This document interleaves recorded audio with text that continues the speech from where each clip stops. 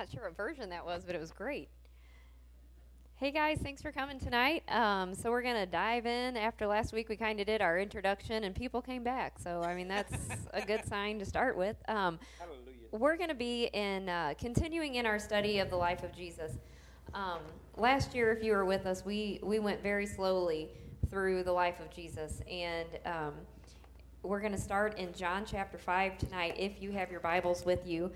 This is when Jesus heals the lame man at the pool of Bethesda. So I'm going to start reading in John chapter 5, verse 1. And it reads, "After this, there was a feast of the Jews, and Jesus went up to Jerusalem. Now there is in Jerusalem by the sheep gate a pool, which is called in Hebrew Bethesda, having 5 porches." I'm going to stop there for just a moment, because in studying this, and you might remember this in Bible college days when people were saying that, oh, that Bible's not true and you can't trust it because there's so many things that, this Bethesda didn't even exist. And they kept saying for years and years that we can't find Bethesda. It's not in Jerusalem. There is no such place, so that, your Bible's not even true because there's things in it that don't exist. Well, sure enough, they found Bethesda. And you know where they found it? By the sheep gate, exactly as the Bible had been saying for years. So that was one thing that, they had to find something else. Like, oops, I guess we'll come up with something else to attack the Bible on. Well, they have. Darn it, we found Bethesda. And that's another attribute to the Bible's authenticity, that it included details like that. Mm-hmm. So that could have easily been disproven. So, and Luke was infamous for that, including in his writings the names of the procurates, where they were, details of the harbors that he was in, things like that. If you're writing a fable, you don't include a lot of details that can be disproven. Yeah, and this was one of them. Another one was Pontius Pilate. They said this Pontius Pilate doesn't exist. We have no legal document or record of any form that there is anybody even named Pontius Pilate. Well, then sure enough, they found something with Pontius Pilate, all over it. It was just the end of last year. They found a ring with his insignia on it in a place where they believed he lived. And we talked about that last year, too, is science catching up with Christianity. With the scriptures, yeah. All right, so we'll keep going, and this is John chapter 5, verse 3. "And in these," meaning the porches, "lay a great multitude of sick people, blind, lame, paralyzed, all waiting for the moving of the water. For an angel went down at a certain time into the pool, and stirring up the water, whoever stepped in first after the stirring of the water was made well of whatever disease he had. Now a certain man was there who had an infirmity 38 years. When Jesus saw him laying there, and he knew that he had been in that condition a long time, he said to him, 'Do you want to be made well?' The sick man answered him, 'Sir, I have no one to put me into the pool when the water is stirred up, but while I am coming, another steps down before me.' Jesus said to him, 'Rise, take up your bed and walk.' And immediately the man was made well, took up his bed and walked." We'll stop there for now. So a few things with this, and the nurse in me can't help but just imagine if you had a healing pool, which it could have been, they thought maybe like a hot spring, something, where they didn't have a lot of medicine, and if it bubbled up and got really hot, if you had some kind of, something that heat and the hot and the water could have healed people. But they didn't have much. And so you can imagine how many people, you've got the people that can't see, the people that can't walk, and the people that can't move, and they're all just surrounding this pool. It was probably not the cleanest place. It probably wasn't the place that smelled the best. It was probably crowded. Kind of, we're not thinking of some resort poolside hot spring. This was probably pretty filthy. I mean, I've got to imagine. Am I wrong? Well, I mean, because again, there was a multitude there. It says a multitude. It didn't say a handful of people were laying around this pool. Right. So, and then you think about Jesus. Here he comes. And what does he do? What he always does, he'll get in the middle of a mess. Right. And, you've got people, they're holding on to hope. They're wanting something to happen, and he chooses this man. And we don't know why. Maybe because he had been there the longest. Right. Maybe because... 38 years. And how long was the life expectancy in this time? 40-something years, right. probably. Yeah, I mean, got a couple years left. Someone that's got a handicap, And so he'd been laying there for 38 years. And again, maybe his parents are gone. He has no way to be helped into the water. He clearly has no one around him. And again, if somebody has laid in the same spot for a very long time, I don't know. Was there somebody coming to change his bed and linens and laying in your own Phil, somebody had to be feeding him, but you can't imagine that it was a really very pretty sight. The likelihood for, let's just say 50% of them, was that their families would bring them and take them home, take them home. Then the other people that were destitute, that, like what you're saying is absolutely correct, not too unsimilar to what's going on in L.A. and San Francisco and the such. It just piles up, and the such. But because there's other instances in the Bible where a family would bring a lame person to a place to beg, and because that was a part of, that was actually built into the custom and the system, that it was expected, if you will. We see these folks out, and we call them panhandlers. Well, that's really not a part of our system, whereas in the Jewish days it was. And that was basically their work ethic. They couldn't do anything else. They couldn't go to the grapevines and such of that nature, so they could sit there and they could say, please, help me in my plight. And those monies would not go to that person, obviously. It would go to the family to meet that person's needs. And so here we have this person amongst a multitude, and Jesus walks right in the middle of what I can only imagine is kind of filthy. I don't imagine it being a pretty sight. And he walks up to the man, and I've heard this sermon from James MacDonald. I've listened to it literally 6 times at least, and Jesus poses the question, do you want to be made well? And wouldn't you think the obvious answer would be like, well, yeah. No, I'm good. Make me well. Heck yeah. But then he kind of gets a little deeper. He's been laying there for 38 years. He's had no one, and he even says that, like, well, do you want to be made well? And immediately he says, well, this whole explanation, I don't have anybody to help me. I want to get in, but I can't. And Jesus is asking, do you even want to be healed? Right. Do you even, at this point, life expectancy of the days in 40-something years, and he's been laying there, and how Pastor James said it was, in the first year, how many times did he see people get in the water, and he just kept laying there? In the second year, for 10 years, like at what point did he just lose hope and I'm not getting in that water? Nobody's helping me. I'm not going to get in. I'm not going to be healed. Do I even care if I'm healed? Do I even care anymore? And can you see that in our spiritual life at sometimes? A good question is, I want to have my pet sin, but I want to be closer to God. I want to, have financial peace, but I want my impulse buys. I want to be a good spouse, but I want to keep being selfish. I want my victim status, but I want the power that I can get. I want my victim status, and I'm going to hang on to the power that I can with that and be victorious. It's a legitimate question. Do you want to be healed? Some people want to wallow in their mess. They just want to stay in their I want my pet sin. I want my pet sin. And Jesus is asking, do you want to be healed? Do you want to let that go? Do you really? Can you see? I can see the comparison. I can see it in myself. I'm sure we, if we're all being honest right now, we would think, yeah, I can see that. And do I want to be healed, or do I want to keep hanging on to this? And I think that goes right along with the whole thing of you can determine what your bottom is.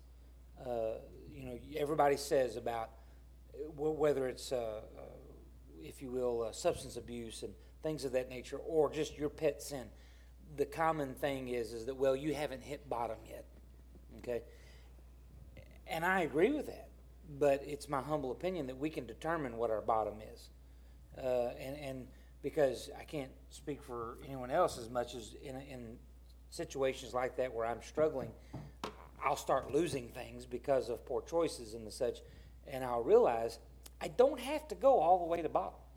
I don't have to lose the wife or the kids, the job. I don't have to do all that. I can determine this is as low as I'm going in this sin. I'm done. Yeah. And that's your bottom.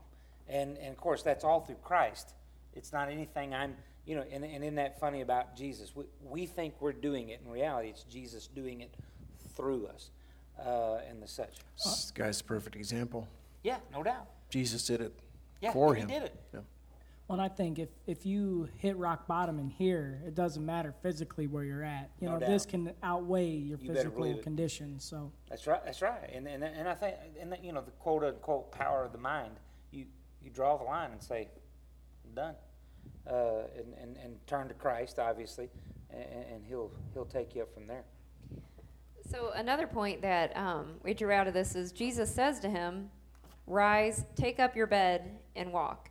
And immediately the man was made well, took up his bed, and walked. So we talked about when we went over the healing of leprosy, and how leprosy wasn't just a skin condition. It ate away at the fingers. It eroded the sight. I mean, it was nasty. Horrific disease.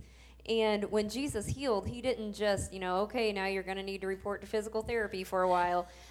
He was made well. And I can only imagine somebody laying there for however many years. Let's just imagine maybe it was 38 full years that he was not able to walk. He would have had sores. His muscles would have been atrophied. He would have not, on a good day, I can jump out of bed and still be dizzy. And he jumps up and stands up and walks.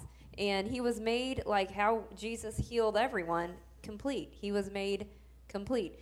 So you would expect him to say, rise and walk. But he also says, take up your bed. Any thoughts? Why take up your bed? Walk, rise, that makes sense. Walk, that makes sense. Take up your bed. It's the only thing he owns. It would be my thought. You're not going to need it there no more. No. That's exactly it. You're not coming back here. It was symbolic of you're done with this place. And that's what I was going to say, almost like a memento of where you've been. It's sure. Again, and it had to be not so clean. It probably wasn't a sterile white sheet from a hospital. It was probably something pretty, he'd been on that bed for a long time. But Jesus said, do something symbolic here. Take that bed for the first time, you're going to take the means that people have been bringing you here. You're going to be responsible for yourself. For the first time, you're taking up your, I guess, the ambulance or the stretcher that you've been carried in on. That was the one thing with all cases of Christ healing people, like the woman at the well. We showed the video pre-Easter walk, and this lady had suffered for wounds for over 10 years, and he just, in an instant, the short time he was with her, changed her entire life. And just like this guy, 38 years, just one encounter with Jesus and a few words, he was changed for the rest of his life. Probably didn't even think about that past because he has so much more to look forward to. And that's what excites me about stories like this is people that think, I've been so bad for 40 years or 50 years. One conversation with Christ in 2019 can change your life. And all he did was respond. Right. That's all he did. And that's all we can do is respond. Because he had the choice to say, get out of here, buddy. Something that... I'm making a good living here. Man. Right, yeah. Warren Wiersbe said was essentially... that, and I'm trying to find it in my notes here, he healed the man with his spoken word. He commanded the man to do the very thing that the man was unable to do. But in his command was the power of fulfillment. And if you let that sink in, the only reason that man was able to stand up is because Jesus told him to.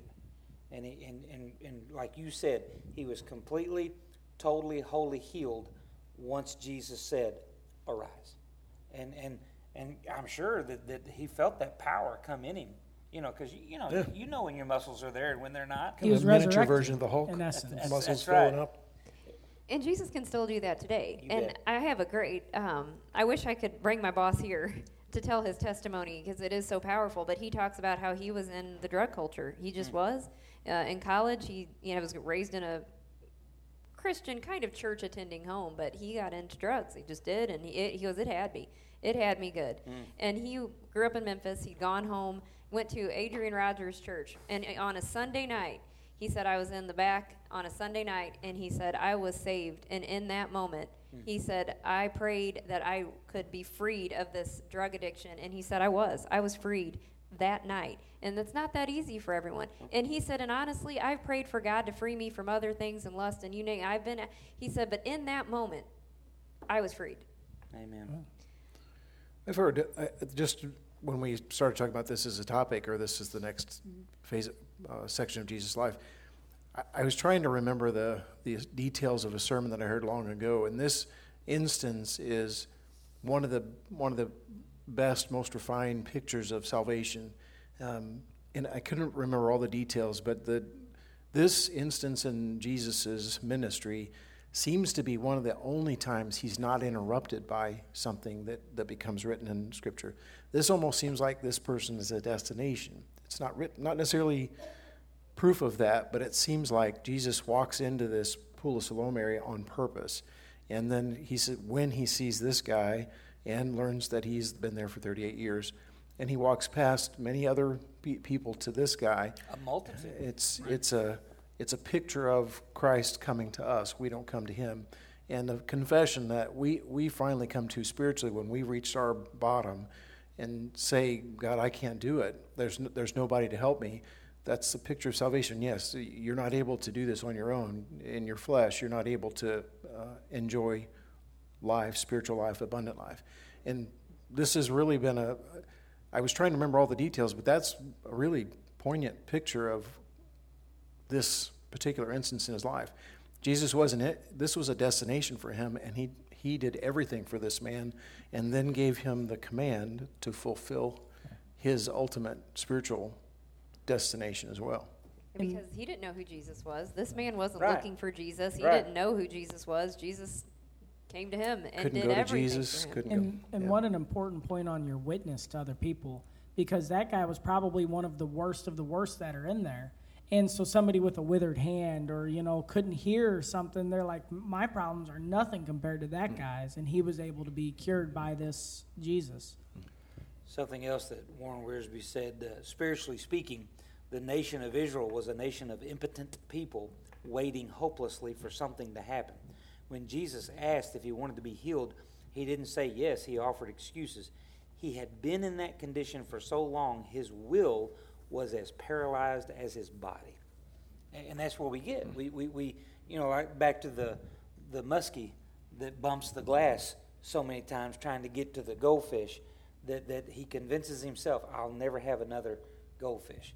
And then the glass is removed and they're swimming by his eyes, but he's already told himself, I'll never have another one. And if we're not careful as Christians and certainly as people, we tell ourselves, I'm never going to have what I should have or what I want to have. Never going to partake in the blessed life or the I'm never abundant going to life. have freedom. I'm never Never going to have I'm never freedom. going to get rid of I'm never this going to be who fill God in the wants me blank. to be, right? Because I can't do it. And that's really the first step. First confession. Recognition is the first step of recovery. You're right. You're not, but God will. God can. And so just as a spoiler alert for next week, I'm going to finish this particular passage starting in verse 9. And immediately the man was made well and took up his bed and walked. And that day was the Sabbath. The Jews therefore... I was yes. going to do that. Should have been some music there. The Jews therefore said to him, who was cured, it is the Sabbath. It is unlawful for you to carry your bed. I mean, oh my gosh, like It's almost funny. it's almost funny. Like you're carrying your bed. I've been laying on it for 38 years. It's the first time I've touched anything. All the scribes and Pharisees go, huh? Now What are you doing? They knew who healed him. Oh, I think by this point, if it doesn't say it, you can almost read between the lines. By this point, they knew about this Jesus. They knew enough to keep an eye on him. They knew enough to know, okay, there's a guy in town healing folks. That's supernatural healing. They knew. They asked him anyway, but Right. I think they knew the answer. And he says, he who made me well said to take up my bed and walk. And then they asked him, who is this man who said you take up your bed and walk? But the one who was healed did not know who it was. So it says right there, he didn't know who Jesus was. Right. For Jesus had withdrawn, and a multitude being in that place. Afterward, Jesus found him in the temple and said to him, see, you have been made well. Sin no more, lest a worse thing come upon you. So was the man saved when he was healed? Jesus healed him. Was he saved? He was just healed, and he just kind of took his bed and walked. And that's curious. That's probably another discussion. But, many of the times when Jesus healed people, he'd say, tell nobody about this. Right. Because they knew who he was. Well, this guy, Jesus just healed him and let him go. Well, No strings attached, Right. basically. There's another point in this sermon that we are supposed to tell other people. Right. Right. And the sermon that you just brought back another point of that sermon I've been trying to remember for the last week. Well, and at another point, when he healed somebody, he said, your sins are forgiven. Take up your bed and walk. And in this one, he didn't. Warren Wiersbe does not necessarily believe that this particular person was saved. necessary, because it just doesn't say. And he says to him, sin no more, lest a worse thing come upon you. And, Right. what could be worse than laying on a bed for 38 years? Like, what could be worse than that? Well, hell. I mean, that's what Forever. ultimately, Right. So that would make laying next to that pool look like a vacation. No doubt. But the spoiler alert for next week is Jesus healed on the Sabbath. And we're going to talk a little more about why that was a big deal. Scandalous. And it was quite the scandal. So we're going to dig into that a little deeper. So that's it on our discussion tonight. I'd love to hear any comments or questions. Text those in. We're going to take a little break like we do between topics. And instead of I'm just saying, I posed a question to the panel. I heard this on the radio, and it really made me laugh. When you were a kid, like the ultimate birthday party, imagine what that would have been. Like your kid birthday. Like for me, it would have been a Chuck E. Cheese birthday. It would have been like, oh my gosh, I had a birthday at Chuck E. Cheese. Showbiz Pizza. Then. Oh yeah, Showbiz Pizza. It With was. the That's what it spooky was. robots. Yeah. Well, the robots are still there. You and I were having children when Chuck E. Cheese started. Yeah. Some of my kids had the ultimate birthday Yeah. Chuck E. Cheese. You better believe it. So my question is, as an adult, if you could have your birthday party, what would be your adult Chuck E. Cheese Showbiz Pizza birthday? Like, where would your place be? And so let's have a little fun before we say that. All right. Where do you think we're going to say? what do you think See, we're going to I'm say? thinking like Lowe's or like a deer stand. That's what I was thinking along those lines. Okay. My dad would be like a meat processing plant. Right. So because you said party, so I'm thinking more than one person. Yeah. So deer stands You're out. inviting your friends. Right. So my thought would be, and I'm sure we've got some here in St. Louis, but I've never been to one. It started with my brother. My brother went several times, and he would always tell me there was this restaurant in Arkansas, Little Rock, that you would go, and they would have the steaks on display. You would pick your steak, and you would go to the grill, and you would cook it. The old 96er. Is that a No, restaurant? isn't that huge steak from? No. It would be a 16 ounce big Texan. or whatever. But to me, that would be the ultimate birthday okay. party. Me and 4 or 5 meat eaters would go, and we would get our 24-ounce steak or whatever, and cook it to our perfection, and go to the table. And So it would be supervised, so they wouldn't let us burn it. It would be supervised, I'm sure. I've always thought it'd be fun for each guy to come to a party with a grinder. You bring your 1 pound of meat, you grind it, and you make your ultimate pub quotations burger. Because supposedly the pubs make the best burgers. So you're gonna have a meat-centered birthday party. That's right. Okay. That's right. Okay, go ahead, Gavin. Mine would be a 3-day sale, so a weekend sale in San Juan Islands. Just go out to an island. S-A-I-L. S-A-I-L, not S-A-L-E. Well, that's what I was trying to Yeah. figure out. What do they got at San Juan We're Island? going to have to listen to a sales pitch of some form to afford that, Gavin. I'm just going to throw that out there. So a sales pitch as for the.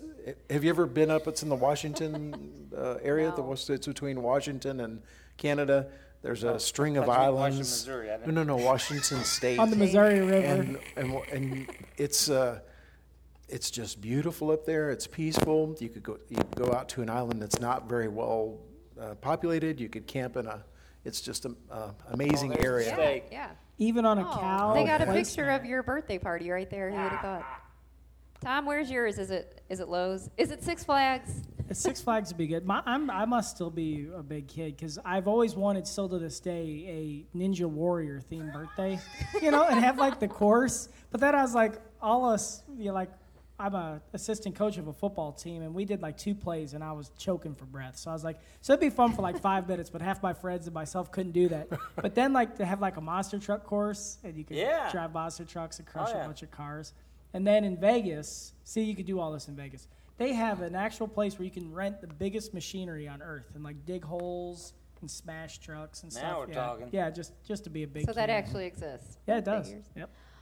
I had one, and then this week, well, I was going to say Elephant Rock because I just love that place, but and do like a hiking birthday. But over the weekend, we went to a PBR. Do you know what that is? Professional bull riding thing with my dad for his birthday. Cool. And it was so painfully cool. I'm like, you know what? I could do this for my birthday. I'm going to the next PBR thing that shows up locally. We are going. It was that much fun. It changed my mind about my hiking birthday altogether. It's funny that you say that because there's a well-known popular professional announcer, and he works for PBR, but he also works for the monster truck. And he's the guy that said, And this guy needs to come to my birthday. I know. "You can rent the seat, but you will only need the edge." And I just love that. That's what I love that. I did not know bulls could jump that high. Oh Who my would have thought? goodness. Freaks of nature. Yeah.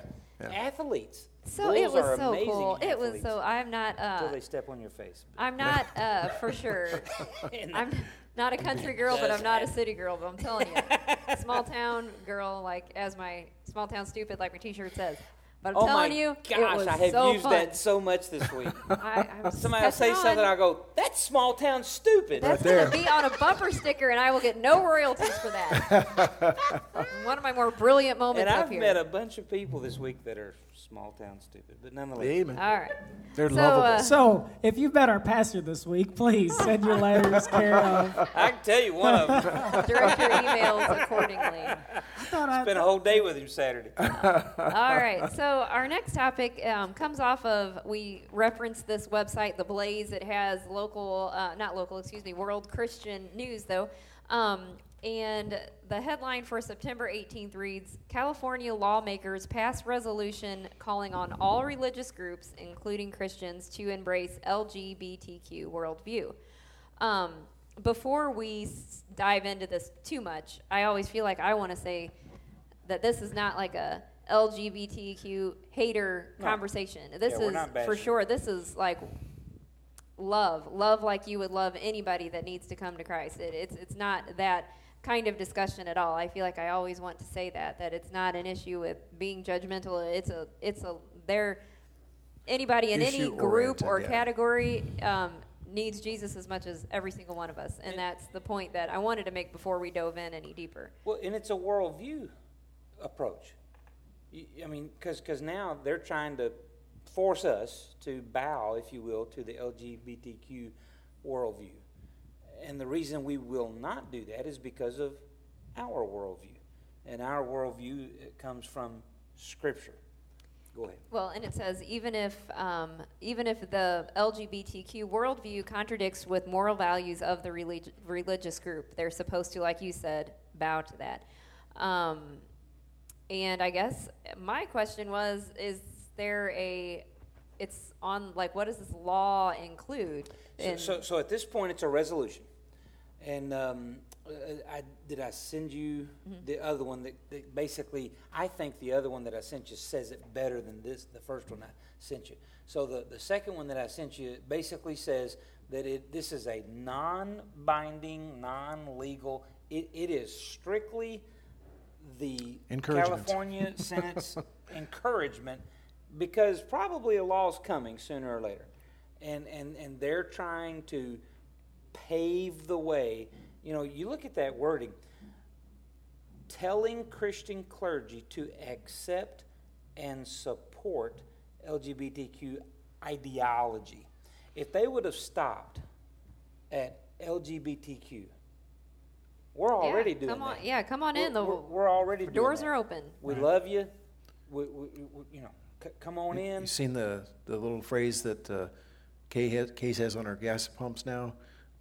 It's not my place to judge you for sinning differently than me. Yeah, That's It's right. the same way here. That's exactly what it is. But then, to throw in the word ideology, so now we have to accept and support what they say about their lifestyle, and even if doing so violates our Christian beliefs.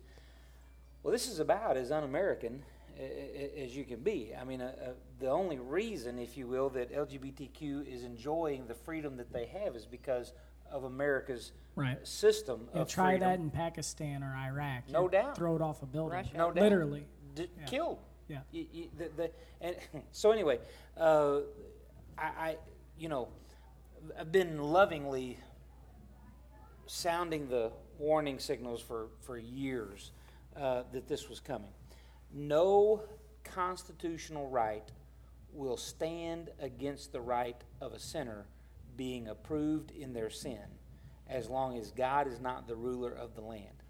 So you and I right now, presently, have the constitutional right that we can say, whether on a microphone or personally, I disagree with lesbians. I disagree with homosexuality. I believe that it is a lifestyle that's outside of the bounds of God's Word. I have the constitutional right to say that. But that right will not stand against the right of a sinner that demands to be approved in their sin. And that's exactly what this is doing. They are forcing us essentially to say, you're right. Whatever you want to say, you're right. But I don't have the freedom now to say whatever I want to say. And that, so now we are in a tyrannical government type thing if it gets to a law. Now, one of you said, well, it'll never pass the Supreme Court. And I agree with that. Right now, the way things are set up, I believe just like, because, we won in Arizona the other day because two ladies who were in a business were being forced to support a lesbian wedding or whatever the case may be. And the Arizona Supreme Court said, no, you can't do that, So I think that it's going to play out for a long time in the courts. But we can't imagine what those two ladies have had to do on a financial level, for the last several years. Well, they've been out of business. Battling this thing. Yeah, essentially out of business. And there's some really important to think about the cases and think this through, because this is the first time when the same-sex marriage thing was pushed through to the Supreme Court and really ramrodded through. A lot of things got left behind that weren't really discussed. And I'm just going to use the Colorado baker as a perfect example of this, because we're not, the argument that they're making is we're discriminating, and that's not the case. When you're discriminating against an individual, that's one thing. When you're discriminating against an individual's behavior, that's a different thing. So if you're discriminating against someone for their sex, that should be wrong, or their race, that should be wrong. But when you're the same person, a lady that comes in to, and this is what happened to Jack Phillips, the baker in Colorado. Gay man came in, was a regular patron of that bakery. Had never been discriminated Never against. been turned away. Treated nicely. Never been turned away. The whole 9 yards. He asked Jack to make a wedding cake for him. He said, I can't participate in that activity. So Jack has never discriminated against that individual until he asked him to participate in something that was against his conscience. You just can't do that. It's very important. It's not an individual that you're discriminating against. It's a behavior. And it doesn't matter if you or my close relative, whoever it is, I'm going to love them and serve them to the best of my ability, but when you ask me to participate in something that I disagree with, you're committing the wrong, not me. Well, and that's what I was thinking in all of this is with the whole LGBTQ, the push is for us to say it's okay and it's fine. But I was thinking about, we have a loved one that had a struggle with heroin. It's just the truth. And we love her. We love her greatly, but we're not going to say, that's keep okay. using the heroin. It's good for you. Just That's fine. You want to do it. It makes you feel good. It makes you happy. Keep doing it. You, like Ben says, you have to love someone enough to say that's destructive. And part of this legislation is that among LGBTQ individuals, they have a disproportionately, quote, high rate of suicide, attempted suicide, depression, rejection, and isolation. And that's our fault. And they are blaming religious groups for that, saying the resolution blames religious groups, quote, for causing high rates of harm and isolation among LGBTQ community. I think there's something to that, though, because I truly believe, and as we all believe, God placed something inside of all of these people. And I think inherently there would be probably 1 million people that would argue with me, but I think they know what they're doing is wrong, or it's outside of the boundaries of natural law, and they want the flesh, humans, to tell them what they're doing is okay. And that's why they're having these struggles, and they just, because nothing else is telling them, not even themselves, this is okay. So if we can convince our flesh, it's okay, you do what you want to do, then they feel better. But they're not getting that, so that's why they're attacking the people that they're attacking faith. We just fall in that faith category because that's what's convicting them in their sin, and they just can't get over that. I heard a statistic that 33% of men that complete a sex change operation, 31 to 33% commit suicide.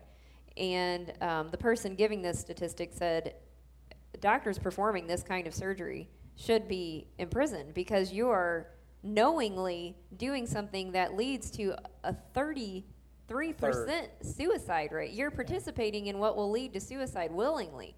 And the problem therein is not, I feel like there's underlying issues that led to this lifestyle in the first place, which also leads to probably the depression and isolation and attempt to Fundamental suicide. rejection of self. Yeah. So I don't know if I sent this to you, but there is a companioning story, which of course is the opposite of what that story is, and it's something that we support. The two of the people that survived the Pulse nightclub shooting a couple of years ago. Oh, yep. I mean, it was in Florida. a homosexual yeah. nightclub. Mm-hmm. Okay, that's where they went to meet other people like themselves, if you will. They survived it. Through that situation, they came to Christ. They have, as a result, overcome their same-sex attraction. And now they're trying to find other people like themselves to support them and the such.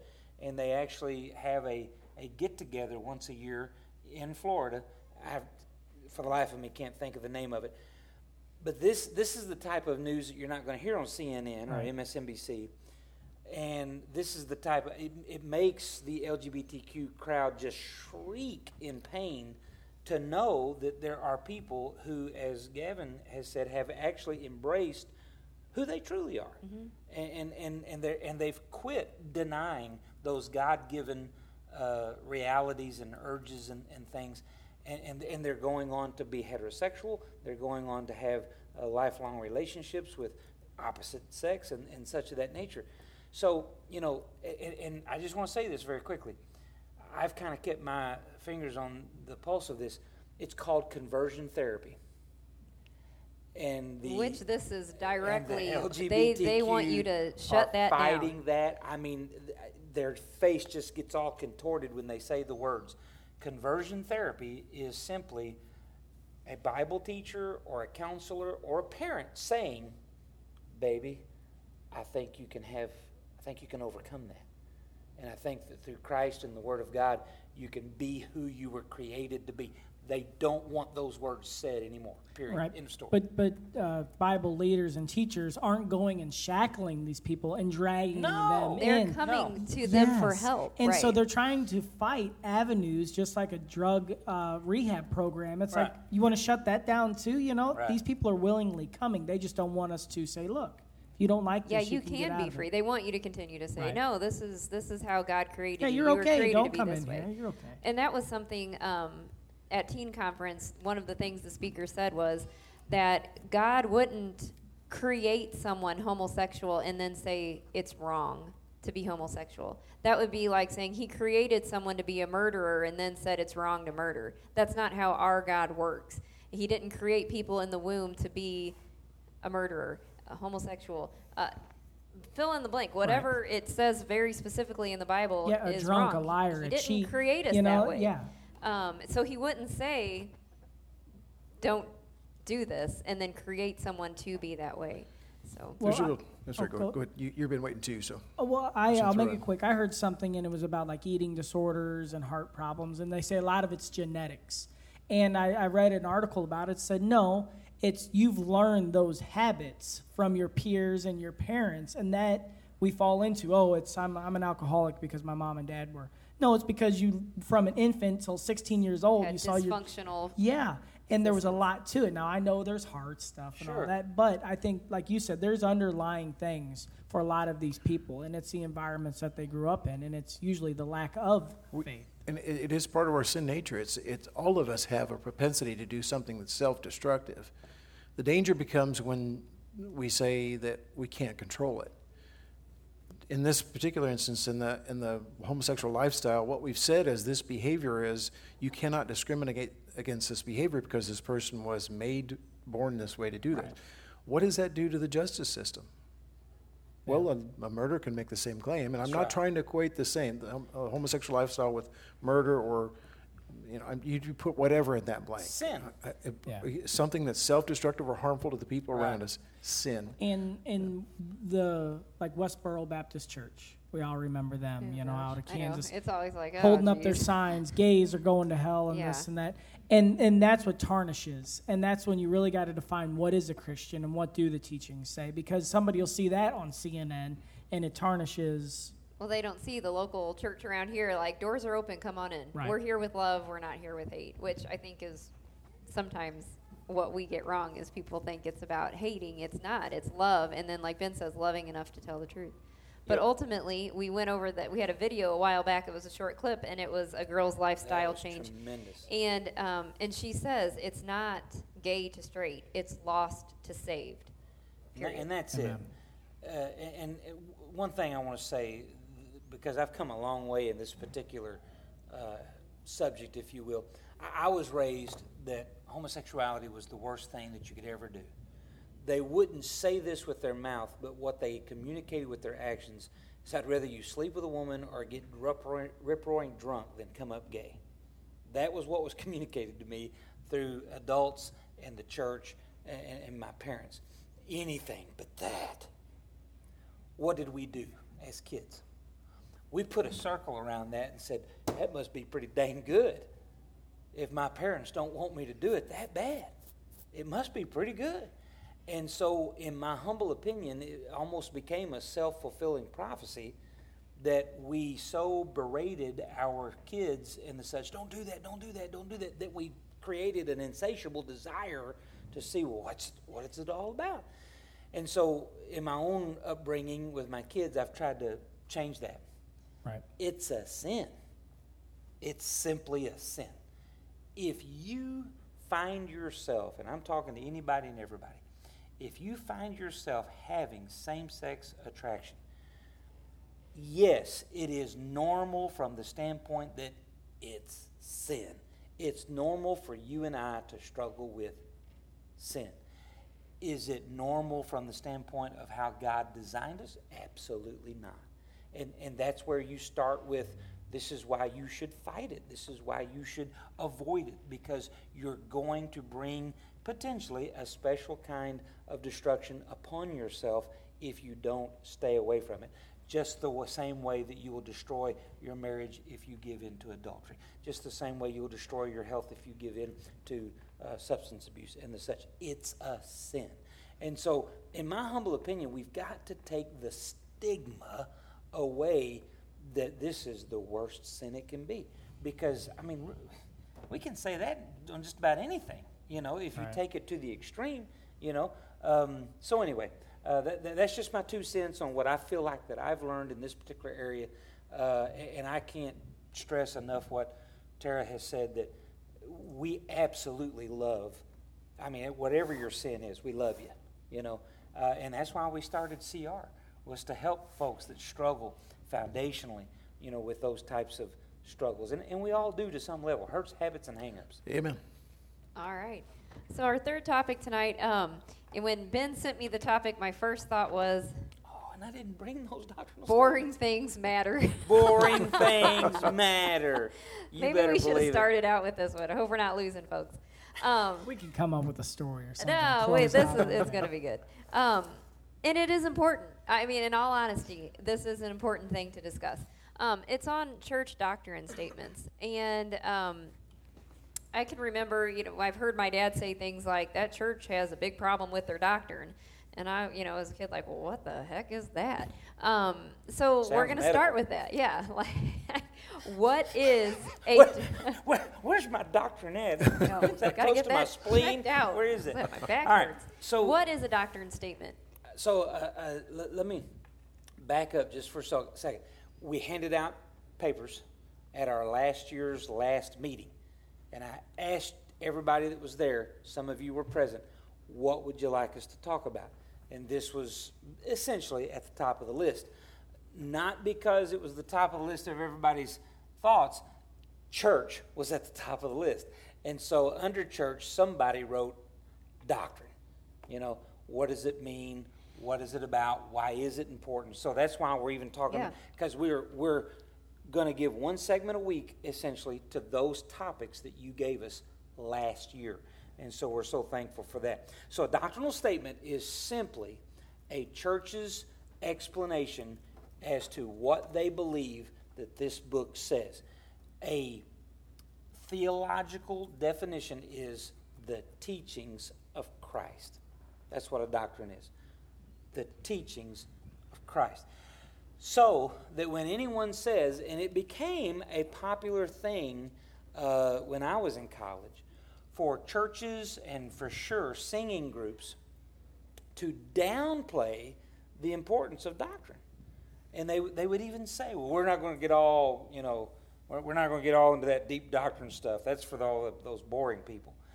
And they really made it uncool to talk about doctrine. And it wasn't until I heard a person say that, he asked me, so Ben, what is a doctrine? I'm like, dude, I don't know.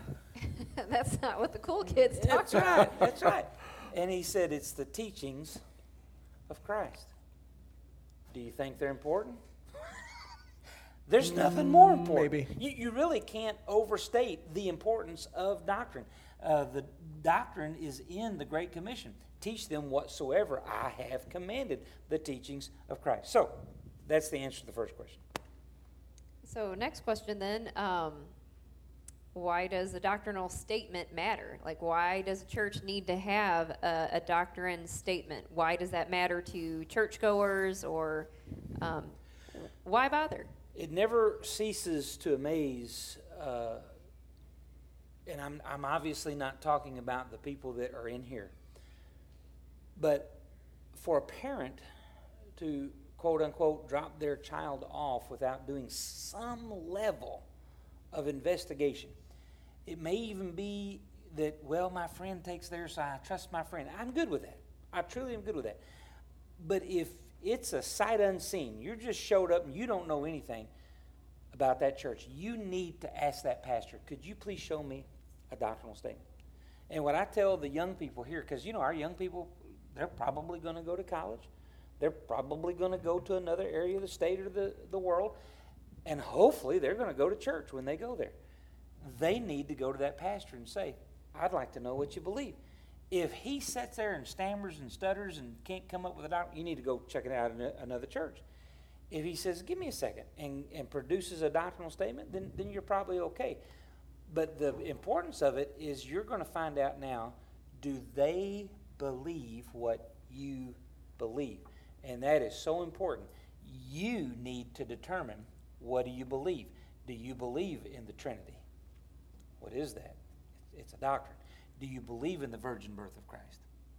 It's a doctrine. It's teaching of Christ. Once saved, always saved. Once saved, always saved. Where do you stand on speaking in tongues? And we could go right down the line. And these are all important things. Now, watch this. You may be thinking, well, but I know what I believe and I'm solid. But your kids, right? Your kids are listening. They're being taught by this church. And in my humble opinion, there's nothing more formidable, that means powerful, than a pastor saying the same thing, a youth director saying the same thing, a Sunday school teacher saying the same thing, and here it is, and the parents saying the same thing at home. When that kid hears each one of those folks saying the same thing, well, dadgum. Yeah. Must be true. It's like these people got together. This is on purpose. It's like they've got some statements somewhere. That's right. And they will call you out immediately when they hear something contrary. Right. Now, a naive question out of ignorance, how different should a doctrine to a covenant be? Or is the covenant like the QuickBooks view of the doctrine? Sure.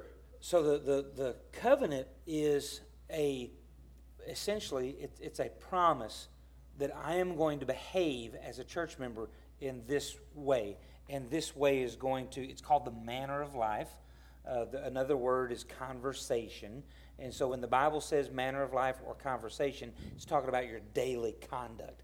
And so that covenant represents our promise that our daily conduct is going to represent this Bible. Well, and the reason why I asked that, because a real life situation, my kids loved our VBS so much, they wanted to go to another church's VBS, and I'm not going to tell them no. Sure. So I took them, and the first thing I did is I walked up to their covenant, and I read it. It was like, it's the same one as this one. Sure. So it made me feel better. I never even thought about going to ask about a doctrine, but I looked at their covenant, and that gave me peace that they believe at least close enough for me to allow my children to go there. Amen. So would you say, there's a lot of churches now that are not very traditional and, they don't look, feel, or sound traditional. Are a lot of these churches, do they have a doctrine? Do they have a doctrine statement? They might have a mission statement. Right. I don't know. And if so, should that be something that you're concerned with? Like, well, they've got no doctrine statement. Yeah. In my humble opinion, every church should have some sort of, and a lot of churches don't call it a doctrinal statement anymore. They call it a statement of beliefs, our core values and things. And I'm fine with all that.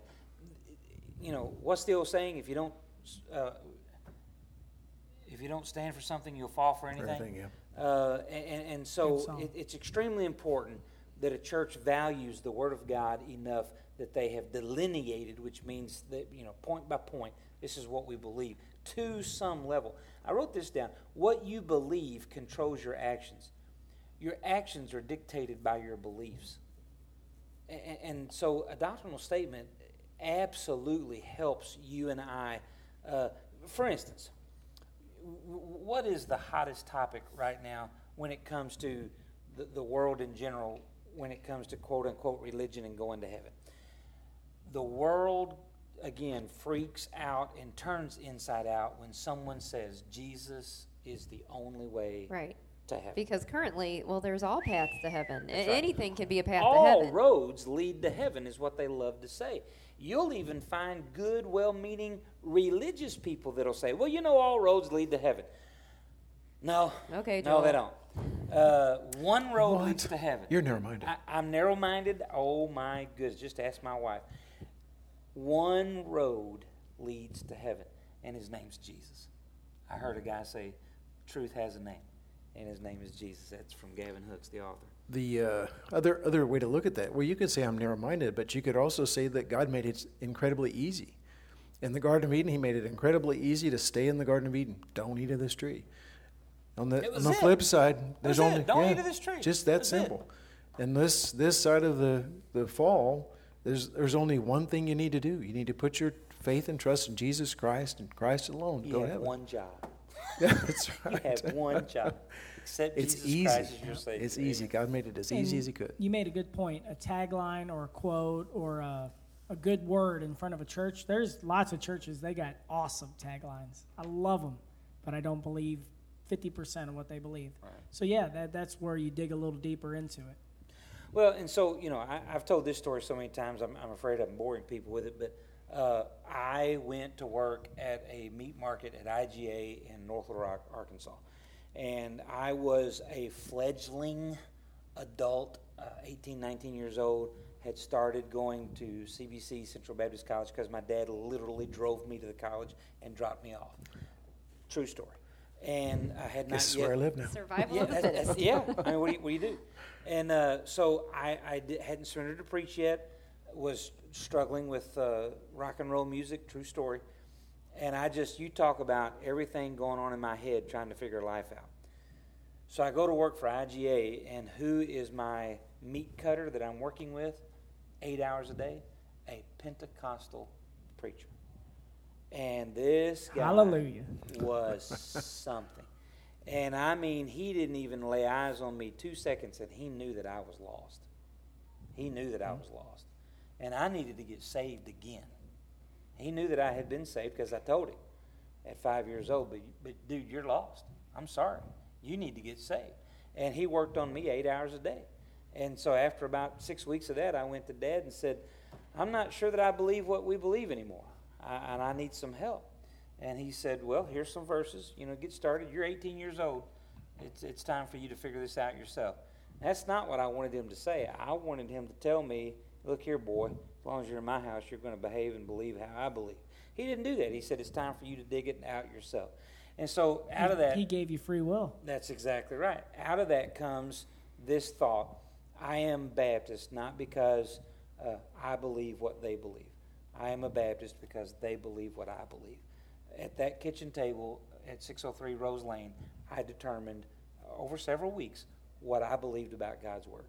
I did believe that if you are truly saved at any point in time in your life, you are saved for eternity. I came to that through the Scripture, such of that nature. And all the doctrines that, virgin birth, I came to that belief and not because my dad told me. And Mike would even say, "You're Baptist because your daddy's Baptist." I mean, and he loved me. Mike was not trying to be mean to me. Mike was trying to save my soul. You know, he truly was trying to do what he felt he was supposed to do. But he was sincerely wrong. Well, and let's dive into that a little bit, because that's a big one, how you have to be saved again and again. Because, I mean, we don't stop sinning. But I don't even think sometimes we sin and we don't even know we've sinned enough to even ask for forgiveness for it. Right. So I've always thought, like, well, man, I mean, what if I've sinned and I had a car accident, but I didn't even know that I'd sinned? Is God so condemning that I'm going to go to hell because I had a thought and didn't have 30 seconds to repent of it? I would literally spend most of my thoughts being saved every single day. Like, I'm talking multiple times a day if I'm being, humble enough to admit it. So after 2 years of that very discussion, after 2 years, I told Mike, once I finally got settled and I got bold, if you will, I told Mike, you're once saved, always saved. You just won't admit it. Because for one thing, Mike was a bigot. Oh, my goodness. Or he thinks that he just doesn't sin anymore. Right. It could be one of those. Yeah. Like, well, I mean, I only sin Mike once a month, so I only have to ask for forgiveness. But according to Mike's belief, every time you sinned, you had to go to church, pray to receive Christ, get in the water, get baptized in Jesus' name. You couldn't say in the name of the Father, Son, and the Holy Spirit. Wow. In Jesus' name, and come out of the water speaking in tongues. Every time you got lost, you had to get saved again. And I told him. Who can do that several times a day? Oh, yeah. Just live in the I told tub. him, I said, Mike, you don't amen. You don't really believe that because, bro, I'm here with you 8 hours a day. You sin all the time. Did you get saved last week? Well, you need to. And so anyway, I'd love to, I don't Facebook, but I'd love to know what Mike's doing these days. He was a wonderful guy, but he was sincerely wrong. Larry is saying some churches do a feel-good church and some do biblical. True. Amen to that. And let me tell you this. I have people all the time coming up to me and saying, well, what do you think about so-and-so church? What do you think about what they're doing? And I tell them, are you seeing people change? Are you seeing their lives change? Right. Yeah? Okay. For me, that's all I need to know. This person was once pointed this direction. Now they're pointed this direction. And it's largely because of that church. They're pointing them to Do some fruit inspection. That's right. That's exactly right. Now, I'll tell you straight up, I don't have any problem with telling you, avoid Benny Hinn like the plague. Avoid him like the plague. Because Benny Hinn, in my humble opinion, is a false teacher. He's a false teacher. And that's your job to tell us that. That's exactly Truly. right. But I say, he's one of the few. He's one of the few. Because, we won't go into it here, but I have a personal experience that I can tell you that I know he's a false teacher. Now, please don't get me wrong. I hope Benny Hinn gets saved tonight, and it'll all be good. But when you proclaim that you can heal people, and you go to the Coliseum and charge money for people to come and get healed, I struggle with that.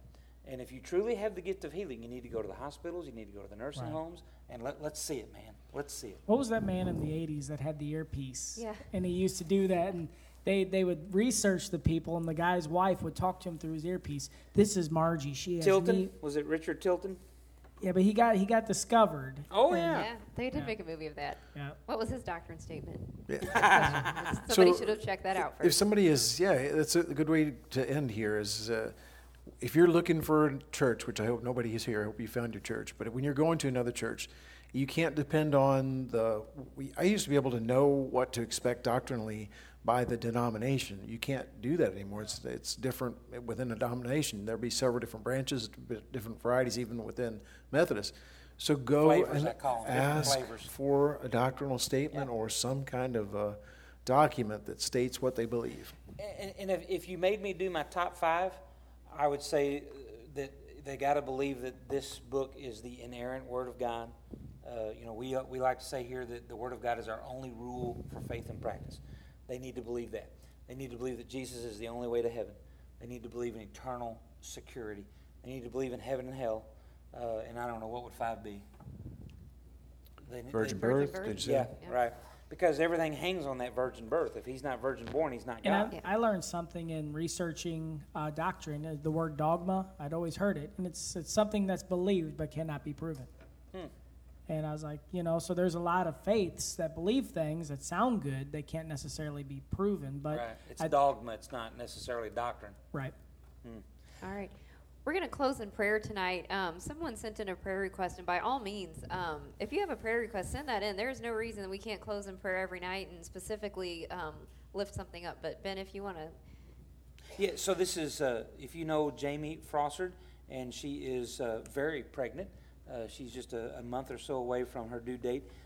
So Kenny requests, say some prayers. Jamie is having blood pressure issues. She's at the hospital now being monitored. They are trying to decide whether or not to keep her. So we're going to lift her up. And thank you, guys. Again, this is not what it is without you.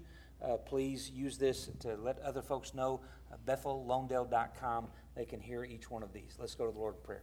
Lord, I love you. I thank you for everyone gathered here tonight. I thank you, Father, for Awana, all of the wonderful workers and all the wonderful kids that are here. We pray, Lord, that you will help us to be faithful to your commission and to your word. Lord, we've covered some pretty difficult topics tonight. We pray most of all that we will show your love above all things, but certainly balanced with your truth. We pray, Lord, that you will minister to Jamie. We lay her on the altar of your mercy. We beg, Father, that she will have a safe and healthy pregnancy and delivery, healthy baby, healthy mama, in accordance to thy will.